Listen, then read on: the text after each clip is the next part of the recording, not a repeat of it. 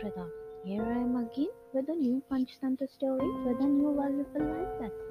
But before starting the story, snuggle down together and tucked up in a bed, feeling cozy and loved. Let's begin our story. Today is a story about the elephants and the hills.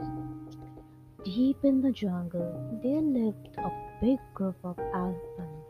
The elephants lived in a certain place beside a pond and did not require venturing out.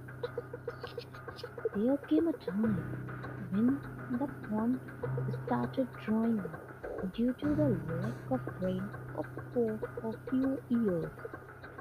Some of the elephants met the king of the elephants and said, "Your Majesty, we do not have any more water.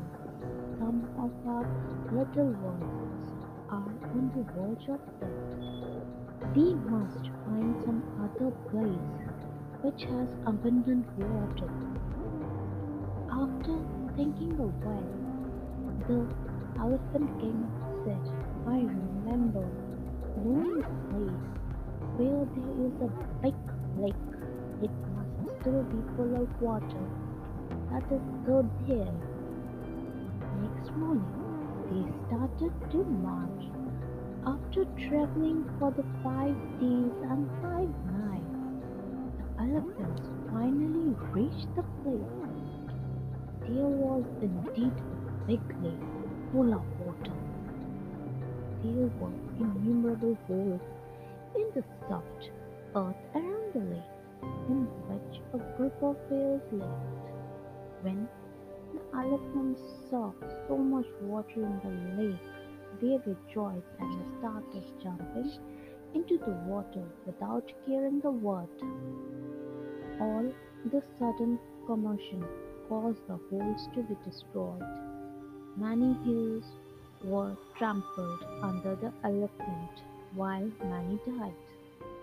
Many others were seriously injured, but the hills could do nothing to stop this misery, and those who ran away could save themselves.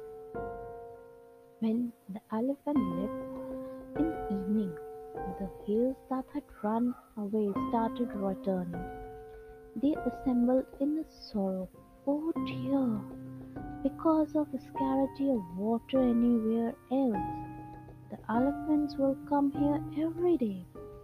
We must think of something, or more of us will be trampled tomorrow.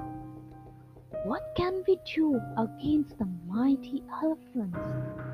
We must leave this place to survive." One of the hillsticks agreed. "Friends, this is our ancestral home. If we can frighten the elephants off, they will not return. I think of a way to frighten them away. They may be only small hills, but we are capable of executing my plan." As planned, a hill sat on a hillock which was on the path of the elephants. After a while, the king of elephants came with the rest of his herd. The hare shouted, "You wicked elephant! I prohibited you enter the lake. This lake belongs to Moon God. Go back at once." The king of the elephants was taken aback, but he would not dare to enrage any god either. He asked what message to the hare had for him.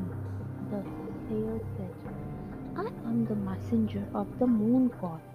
He has sent me to inform you that he forbids you from entering his lake. Yesterday, many hares were trampled due to your visit.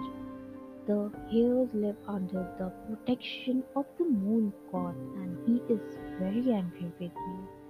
If you wish to survive, you should not enter the lake again." The elephant king kept quiet for some time and then said, "If that is so, tell me where your moon god is, and I will go away with my herd." once we have asked for his forgiveness. It was already evening, so here said, the moon god has come down to his lake to console the families of the hares who got killed yesterday. If you want to meet him, come with me. The clever hare led the king of the elephants to the bank of lake from where the reflection of the moon could be seen in the water. He said, he is very aggrieved today. Please bow to him silently and leave. You must not disturb his meditation, otherwise he will be furious. The king of elephants was wonderstruck on seeing the moon in the water.